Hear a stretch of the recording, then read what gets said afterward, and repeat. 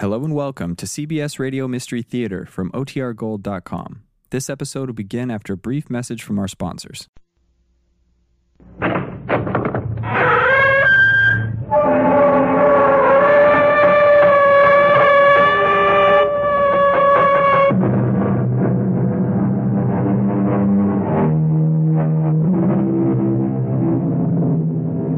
Come in. Welcome. I'm E.G. Marshall. In his immortal Comedy of Manners, William Congreve wrote, "Heaven hath no rage like love to hatred turned, nor hell a fury like a woman scorned." That was over 200 years ago. Have matters changed in the intervening centuries? Judge for yourself in this story, which happens today. Mark, what is it, dear? I thought you were sound asleep. All those pills. Something woke me for the moment. I don't know why I came alive so suddenly. Some alarm bell in me. Which will never ring. You're not going to be alive. What are you doing with that pillow? Playing Othello to your Desdemona, my love. No, Mark, you can't be serious. It's all just... Yet I'll not shed your blood, nor scar that whiter skin of yours than snow. Yet you must die. Put out the light, and then put out the light. If I can quench thee. No more moving. Still as the grave. My wife. My wife.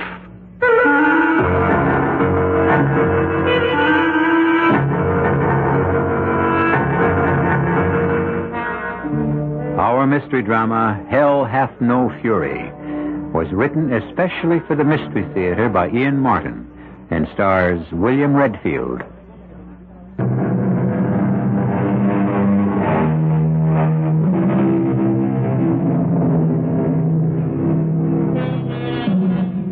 Mark Stanton and Emily Lawrence. The Wedding of a Decade. The first, a shining light of the classical theater. The second, a new, fresh, and lovely star of the screen who transcended any picture she illuminated. A public romance shared avidly by the fans that ranks with Romeo and Juliet, Eloise and Abelard, Desdemona and Othello, and which is destined to end as tragically. But to start a story, one must have a beginning, not an ending. So let's go back a few days before Emily Lawrence's sudden and tragic death. Back to a meeting between Emily's half-sister, Elspeth Whitmore, and Mark Stanton. But who the devil? All right, doll, you better get your clothes on and be ready to scoot. I'll give you the high sign. Hand me my gown, will you? Whoever it is, they aren't going to quit. Thanks, baby.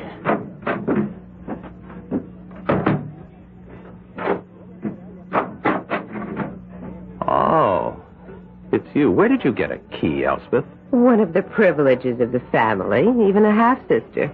Well, come in. Why ring the bell when you have a key? I wanted to give you time to, put your robe on. Well, I was just trying to snatch 40 winks. Oh, do I know her? Didn't she used to go under the name of Tiger Tilly, the jungle cat? Funny, very funny. Not to me, or would it be to my sister? Now get rid of her, Mark. I want to talk to you. I will be in the living room on the phone, my back to the door, pretending your matinee curtain isn't coming down early. But don't think I won't sneak a look at what's your style this month, brother-in-law. B. Elspeth. Anything stirring? Oh, how much? No, it's too low. They've got to come up with 700. Well, let them stew on it. I'll be back in the office soon. Huh? Oh, wait a sec. No. No, I was just looking at a would-be rising star. Listen, if there's anything urgent, I'm at my sister's apartment. It's listed under Mark Stanton on the Rolodex, but it's still my sister's apartment. Bye. Well, Elspeth, to what do I owe this rather surprising early afternoon visit? I thought agents were always busy during lunch hours. Sorry to disappoint you. We take a breather now and then. Don't you ever? What does that mean? Well, didn't I surprise you hard at work? Now, look, Eleanor brought me a new treatment she wanted me to see. I'll bet she did. A screen treatment, a script. Okay, Casanova. That's enough banter. Are we alone in this joint now? Oh, don't tell me you want to open old books between us. No, this is a new one. We closed the other when you married my sister. Half-sister. Do you have to rub it in? I'm plain, flat-chested, and no hard hat ever whistled at my legs, but I still have brains. Who needs them when you have Emily's 36, 24, 36, and even the members of the Union League Club look up from the Wall Street Journal when she moves by? Mark, sit down. I'm about to kick your feet from under you. What are you talking about? It's a pity you met me before Emily, isn't it, Mark? And needed me. I beg your pardon. Oh, without an agent and one who cared, you were nothing but a stud. If I hadn't nursed and supported you through speech lessons, singing lessons, small parts, and nothing out of town Now, theater... damn you, I may not have had much education, but I always had talent. Oh, I'll grant you that. But you're lazy. And once you met Emily and knew she had all the looks and all the money, it was time to drop me. But don't forget Emily's money comes from being a film star. And I made her that. Let's forget past history. Mark, since I came back from Europe, I've been going over Emily's financial position. But what right have you to... I happen to be her manager as well as her agent. And I don't like what I see. Emily has never made more in her life. You have never spent more. We have a front to keep up as two reigning stars. Hogwash. You're a successful ham who draws suburban ladies with delusions of culture and dreams of vicarious God knows what to the theater. You make peanuts compared to Emily and spend the kind of money she makes. A temporary loan or two. I have some pictures in the works. Oh, come on, Mark. You couldn't draw flies to a movie theater, even in an exploitation film. So, I have talked it over with Emily, and as Harry Truman used to say, the buck stops here. What does that mean? I'm putting Emily on an allowance, enough to take care of her needs. You can handle the apartment and the rest. But no more play money, little boy. And that's only the beginning. The next thing I'm going after is her will. The one that leaves everything to you. If anything should ever happen to my sister, I can think of better causes for her estate to serve than Mark Stanton, the heel of ham.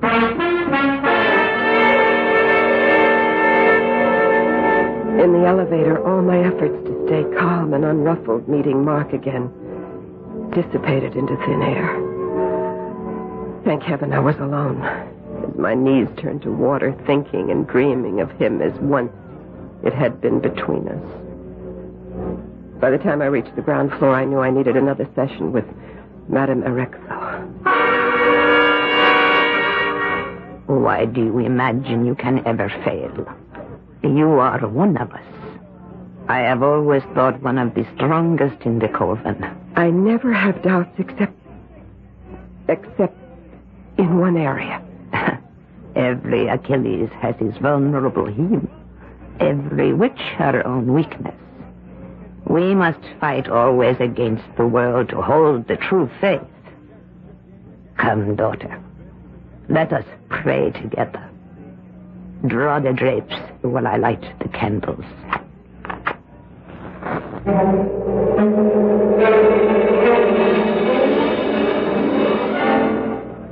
Now, step within the magic circle with me. Yes. Oh, great Erexo, mother of us all, who crouch in the black shadow of your wings.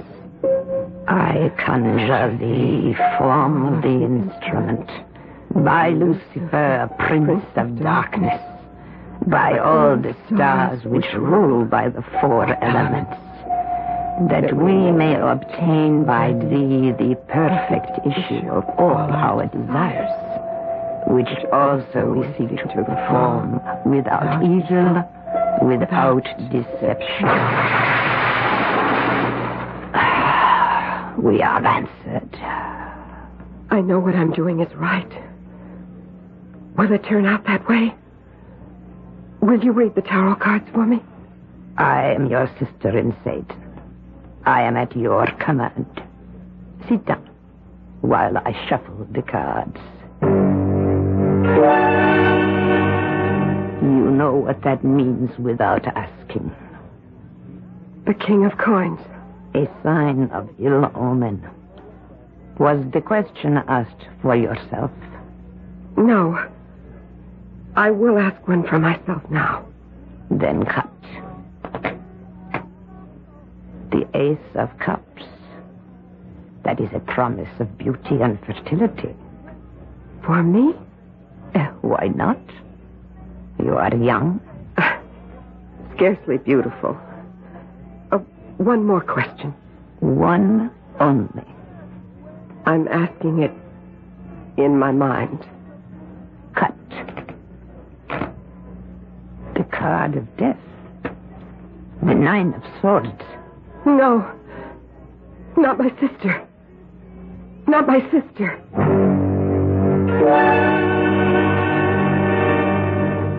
I love you, Emily. I love you, Mark. Oh, now I feel relaxed and hungry. Good. Elspeth was around this afternoon. Here? Oh, being the big business manager, saying we were spending too much money. She's smarter than we are about things like that. Yes, but is she really putting you on a strict allowance? Well, I guess I'll have to go along with her. She says I'm starting to spend more than I make. Now, how is that possible? Maybe you need a new business manager. Oh, nobody would be better than Elspeth. Besides, she's got to make a living, too. And who would I get? Well, how about me? Oh, darling, you have no idea of the value of money. No, when I'm old and penniless, and if in his infinite mercy the man upstairs saves you from looking at me anymore and snatches you upstairs for himself, Elspeth tells me she'll be my guardian. Well, she does want me to make a new will. And it wouldn't be a bad idea. We're both so stupid about how to handle what we've got. And if anything ever should happen to me... Oh, darling, please, I was only kidding. Let's get off this. No, as long as we got on it, I think Elspeth has the right idea. She'd see you didn't throw it all away, so I agreed. I'm going to remake my will on Monday. Well... Now, I've got to wash up, and you go tell the cook to get that dinner on the table. I am famished. Well, that tears it. Elspeth, Emily, one of you has got to go.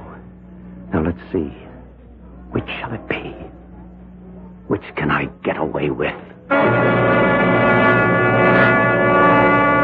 Charming fellow Mark Stanton. Matinee idol for a limited audience of aging women. His main role, Romeo. Although he has been seen with varying success critically as Orlando, Bassanio, Lysander, all Shakespearean lovers. Interesting casting when you think of it. Or as we learn about him. He might have made a better Claudius, of whom his nephew Hamlet said, that one may smile and smile again and be a villain. I'll be back shortly with Act 2.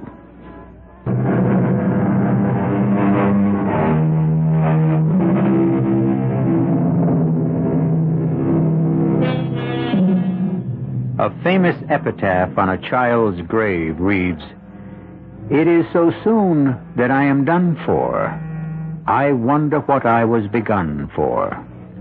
That might apply to this story of Emily Stanton, or at least the plan that is forming in the mind of her husband, Mark. The problem with murder is not to want to commit it, but how. How to commit it and not be caught. One thing I knew, it would have to be out of the city. And fortunately, we have a place up the Hudson Valley, suitably isolated. Also, by sheer luck, Emily's picture was not shooting that weekend. Oh, what time is it, Mark? Mark? Did you call, milady? Oh, what on earth are you doing up at 5:30 in the morning? Bringing the woman I adore beyond reason her orange juice. And coffee's on the way. Oh, you angel. Thanks. Welcome. I'm so tired. I don't know how I'm going to make it to the studio today. I'll call them and tell them you're not well. No. 2 more days, and I have a whole long 3-day weekend off. I'll bounce back then. Speaking about the weekend, how about going up to the country? No, thanks. I want to just slump down here in bed and sleep and rest and hole in like a bear for his winter sleep. Oh, but darling, it isn't winter, it's spring. And I want to get up to the house. That long drive. Well, you see, I'm worried. You know, I've got the hole dug in the fall. I've got to get that sump pump into the cellar before the spring waters flood us again. You can rest up there just as well. I can rest here, and we can get some men to do the job. Oh, where were they last fall when we needed them? Can't we make it next weekend? Well, it'd be too late by then, I'm afraid. All right, darling. I never can refuse you anything. Everything I do is for you. Have is yours. Except for letting your sister run our lives. Oh, that's just money.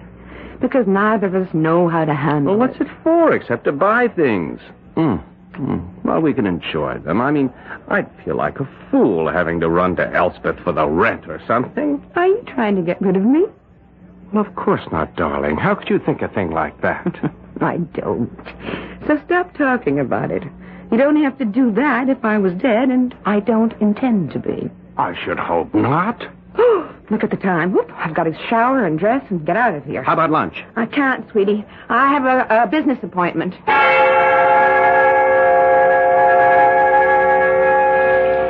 In the shower, a moment or 2 later, I wondered why I hadn't told Mark my lunch was with Elspeth. Then I decided it was better that I hadn't. And I wished I hadn't agreed to dragging up to the country house. But he's really so beautiful and so sexy and so persuasive, it's awfully hard to refuse Mark anything.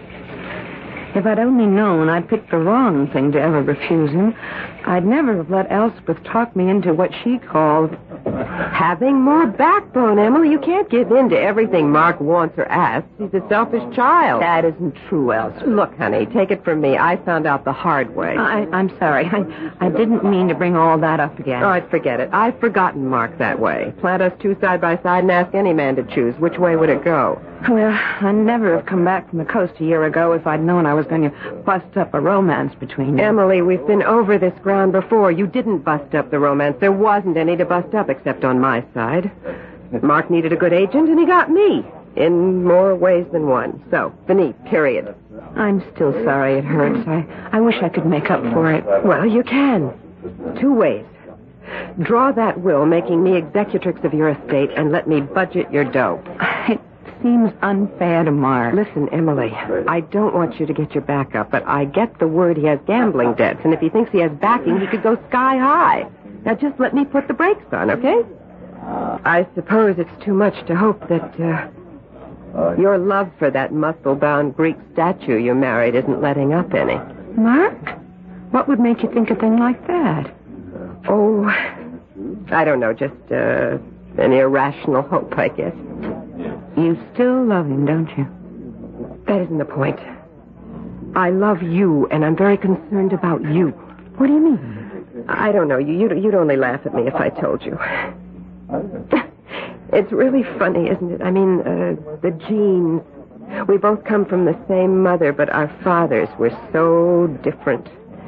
You, blonde, blue-eyed, open, uncomplicated, trusting.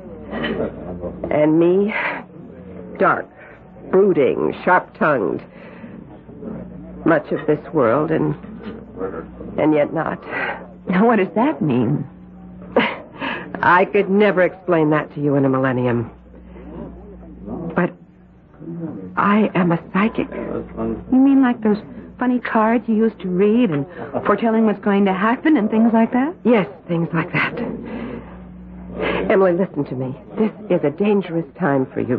Be careful. Just be very careful. But I don't know what you mean. I can only see so far. I can only warn you. Just be very careful. Now, you are scaring me. I mean to. Well, it is known to you. It's just that I have the weekend off, and Mark and I are going to the country. Ellie, I really don't want to. I'm scared of the drive. You mean because of Mom and your father? Yes. Emily, how many times have I told you it wasn't your fault? It was in the cards. I was driving when they were killed. And a drunken madman by fatal chance jumped the road divider and forced you off the road. What else could you have done? It was not your fault. I know, but I still have nightmares about it. You're not going to drive, are you? I'll never drive a car again. It's just, I'm afraid even to get into one.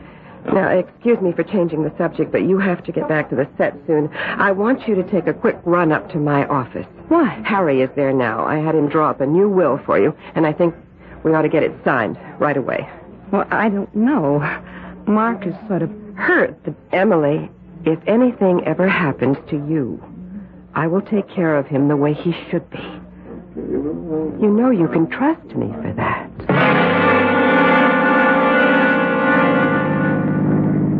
Emily? Yes? Oh, you had your eyes closed. I thought you were asleep. That's not why my eyes were closed. Oh, darling, come on. We've got to put things behind us. I try. It's just... You're in the fast lane. Oh, darling, it's late. I want to get us home. Move over. Never travel in this lane. All right. I'm sorry. I'll cut right into the next lane as soon as the car behind me passes. Now, please, sweetheart, I want you to relax. Just forget everything this weekend. Just play possum. Play possum. Would I have the nerve to do it? And beyond that, could I really find the how? As the hum of the car soothed both of us, and Emily appeared really to drop off to sleep, other things came to my mind. That damn cellar. Flooding every spring when the surface water unfroze and coming down the hill defeated every trick we tried to keep it out. The sump pump was the only answer. And suddenly, at that moment, although it turned my stomach, there was the answer to my bigger problem.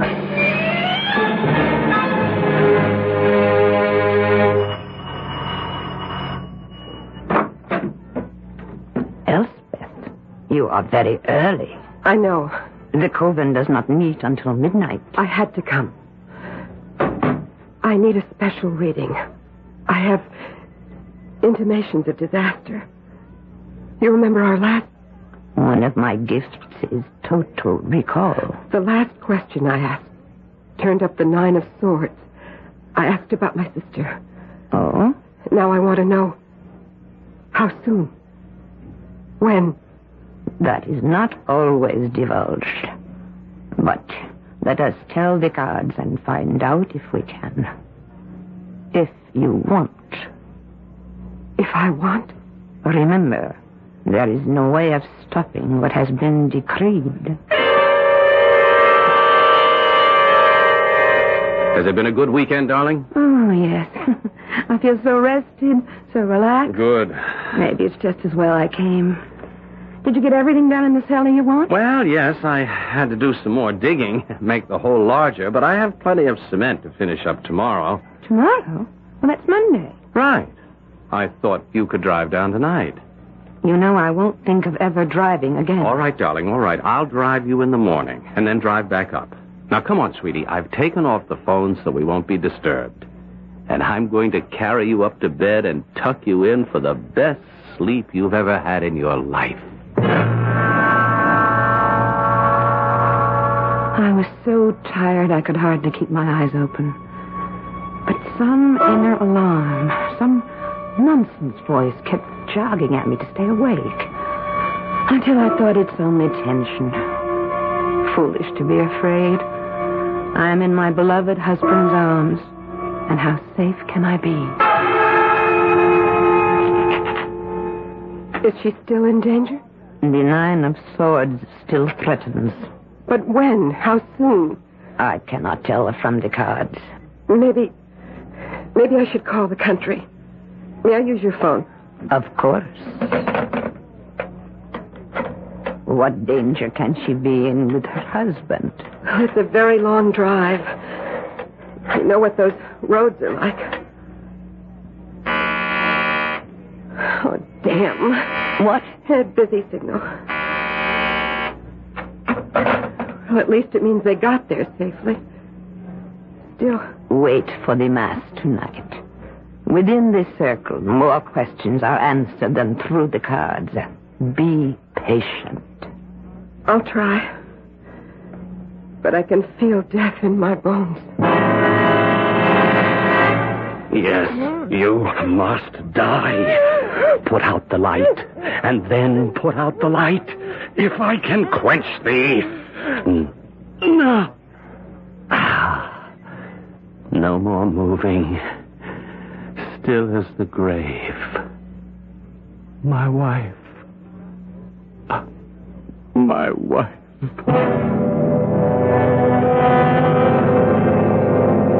I must have been mad, Emily, to have killed you.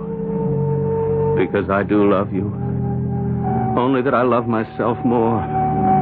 For money. For the need of it. What have I done? How do I cover it? Of course. The car. An accident. No.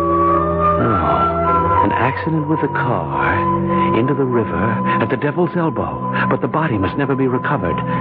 Then, who could prove anything? The grave is already made. Can I get away with it? Of course I can. I can get away with anything. No! What is it, Elspeth? You interrupt the mass. Ericmo, a death has occurred. A death you prophesied. I must leave. Give me permission to leave the magic circle. If the death is accomplished, what can you do? But go, if you must. Well, try it again, operator. Or get me someone who can make the connection if it's out of order. This is a matter of life and death.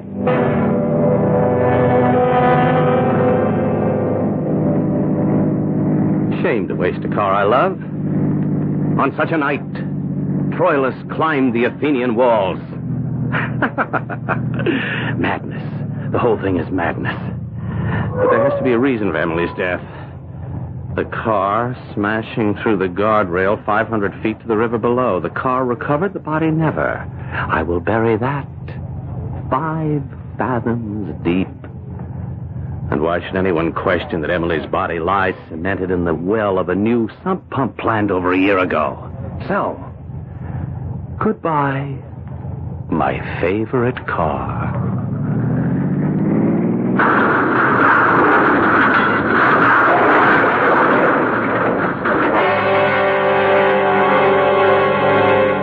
The die is cast. The adversaries established. A murderer and a witch. By whom is justice best served? Which will prevail? If a woman has loved not wisely but too well, who can best revenge her? The majesty and justice of the law, or a kangaroo court beyond and outside the law? I'll return shortly with Act 3.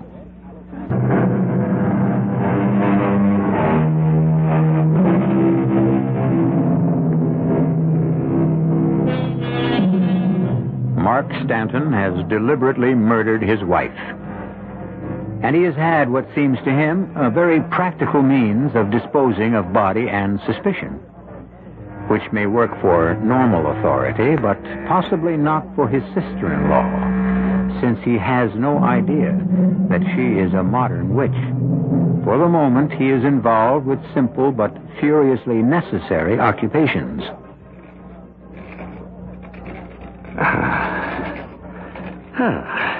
That looks pretty good. Pump in its well, cellar floor replaced. Who'd ever find Emily or think to look for her here? What the devil? 3 a.m. in the morning. Who? Damn. Lights are on upstairs. I better answer. Gotta change first.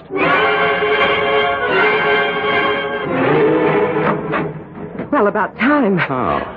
I always seem to be surprising you en dishabille. Well, what do you expect at this time of night? All right, come in.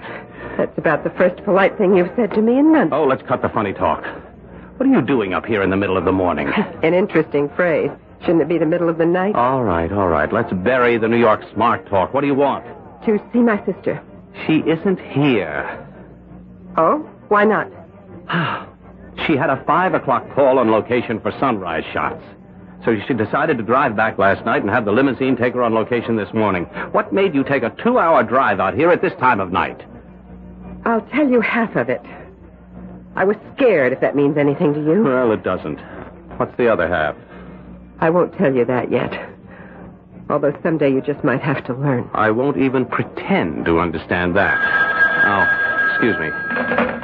Yes. Yes, that's right. I'm Mark Stanton. What? Where? No, never mind all that. How is she? No, I'll be right down there. What was that? Emily, her car went out of control at Devil's Elbow. Oh, no. She went through the guardrail, plunged 500 feet down into the river. The car's a total wreck. Never mind the car. What about Emily? Well, they haven't found her yet. The car windows were open. If she got swept down the river and into the lake, they may never find her. You mean she's dead? You don't have to. And what else? A plunge like that, the car totaled. What else is there to think? Nothing. Emily is dead. What? That's a strange way to... Oh, Elspeth, I'm sorry. This must be terrible for you, too. It is terrible for me. But not too. Huh? What does that mean? I mean, you killed her. How could you think a thing like that? I don't think. I know. But it isn't going to do you any good. It was all for nothing. I don't know what you mean. You will. When I'm ready to tell you. Right now, let's go to the scene of the... What shall we call it, Mark? Let's just say... the tragedy. Okay, boys, use the crowbars. Get those doors open. Go over the inside. Check the ignition key, huh? Oh. You Mr. Stanton? Yes, that's right. I'm Mrs. Stanton's sister. How do, ma'am? I'm sorry about this. My wife, you think she's dead? What can I say? A fall like that, And what? Well, ma'am, this here shoe. One of my men found its mate washed ashore just before the river empties into Lake Kahakawa. Right down near where the car landed, in the river, we found your sister's pocketbook. It don't look good. Can't her body be recovered from the lake? We'll try, but that lake bottom is soft mud, or whatever you want to call it, from all the leaves the trees have been dropping for millions of years. It's like a quicksand.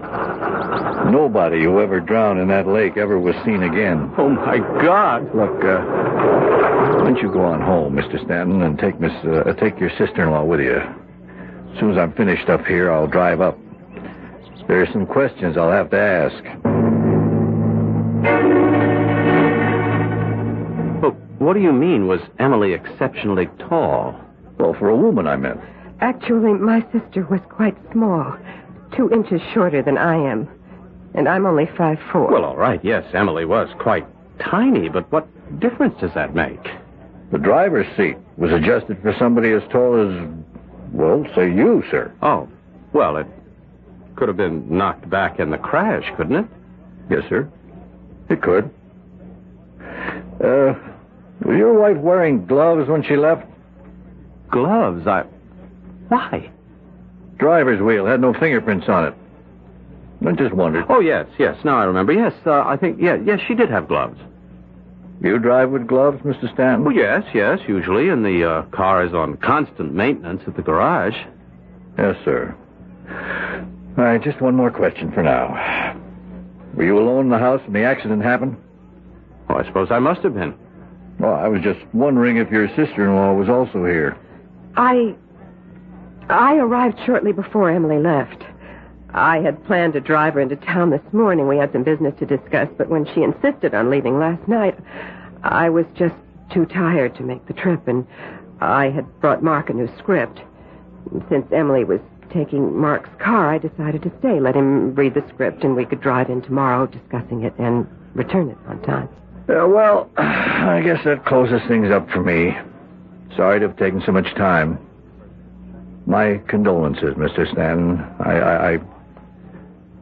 I hope we can find your wife. He is just as certain of it as I am. You murdered Emily. What are you saying? The truth. If you believe that, why did you alibi me? I wanted to spike the sergeant's suspicions, at least temporarily. What are you up to? At the moment, not very much. I want to sleep on all of this. Oh, by the way, don't entertain any ideas of getting rid of me. You see, brother-in-law dear, I happen to be exactly what you think of me. A witch. Only I am a real one. And because I am what I am, I can feel her presence in this house. If I told the police what I know, they'd search it from top to bottom.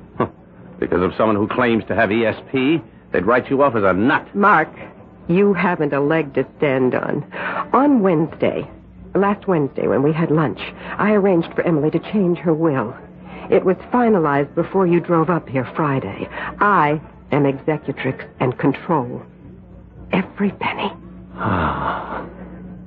I'm too tired to talk about it now. After I've slept on it, I'll decide your future. I suggest you get some rest to prepare for it. I wouldn't have bet a plugged nickel I could get any sleep out of what was left of the night.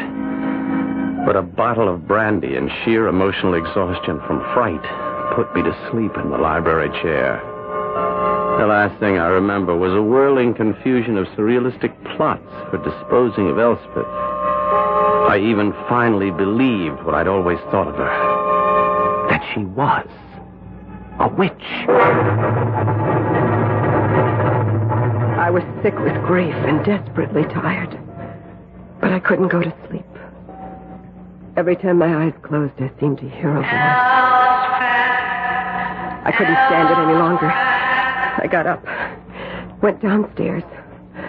I saw Mark passed out in the library, a brandy bottle in his hand, and the voice was closer. The voice drew me to the cellar. Help me.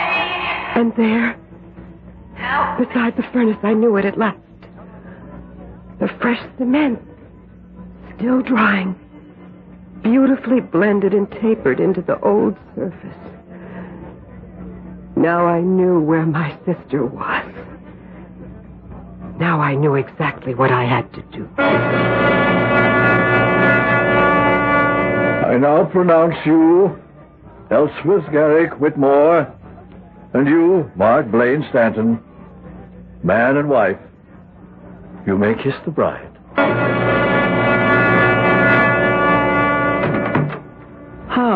Home sweet home. So, you got me at last, Elspeth. That's right, Mark. My dear husband. And no way out for you. One word from me and Sergeant Harkness would dig up that cellar and you'd spend the best part of your life in jail for murder. I'm grateful to you, of course. But some things I still don't understand. Oh, you will. Huppy, darling. Just give your bride a few minutes to slip into something fetching and we'll start to begin our married life. I promise you'll find me all I told you I really am. Bewitching.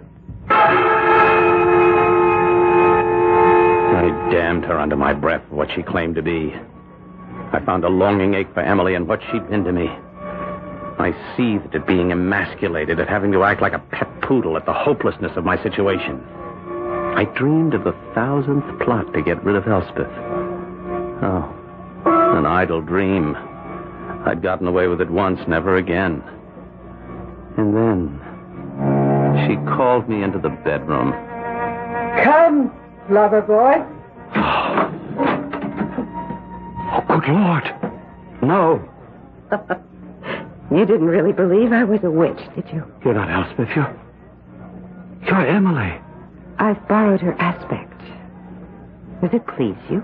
Yes, I love you. I want you. Oh, Emily, my beloved. Elspeth, Mark, not Emily. Only her aspect, which you will live with every moment we're at home. Oh.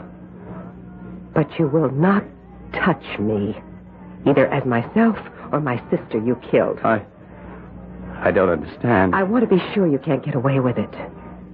A good lawyer, your own natural charm, a long, bitter trial, the possibility of escape, and even if they found you guilty, there is no death penalty, so my way's better.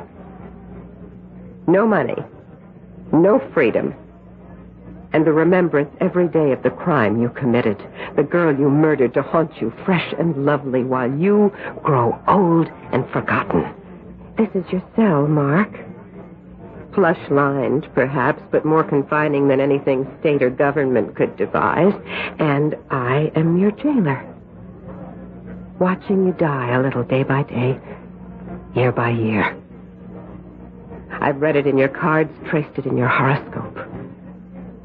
You will have a long hell on earth before the spirit I worship welcomes you to the real hell for eternity.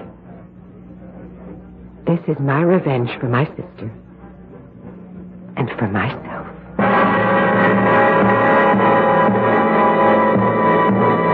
As it was in the beginning, so it is now and ever shall be. Heaven hath no rage like love to hatred turned, nor hell no fury like a woman scorned. For this story there is no ending. A man bought only what he deserved. I'll be back shortly.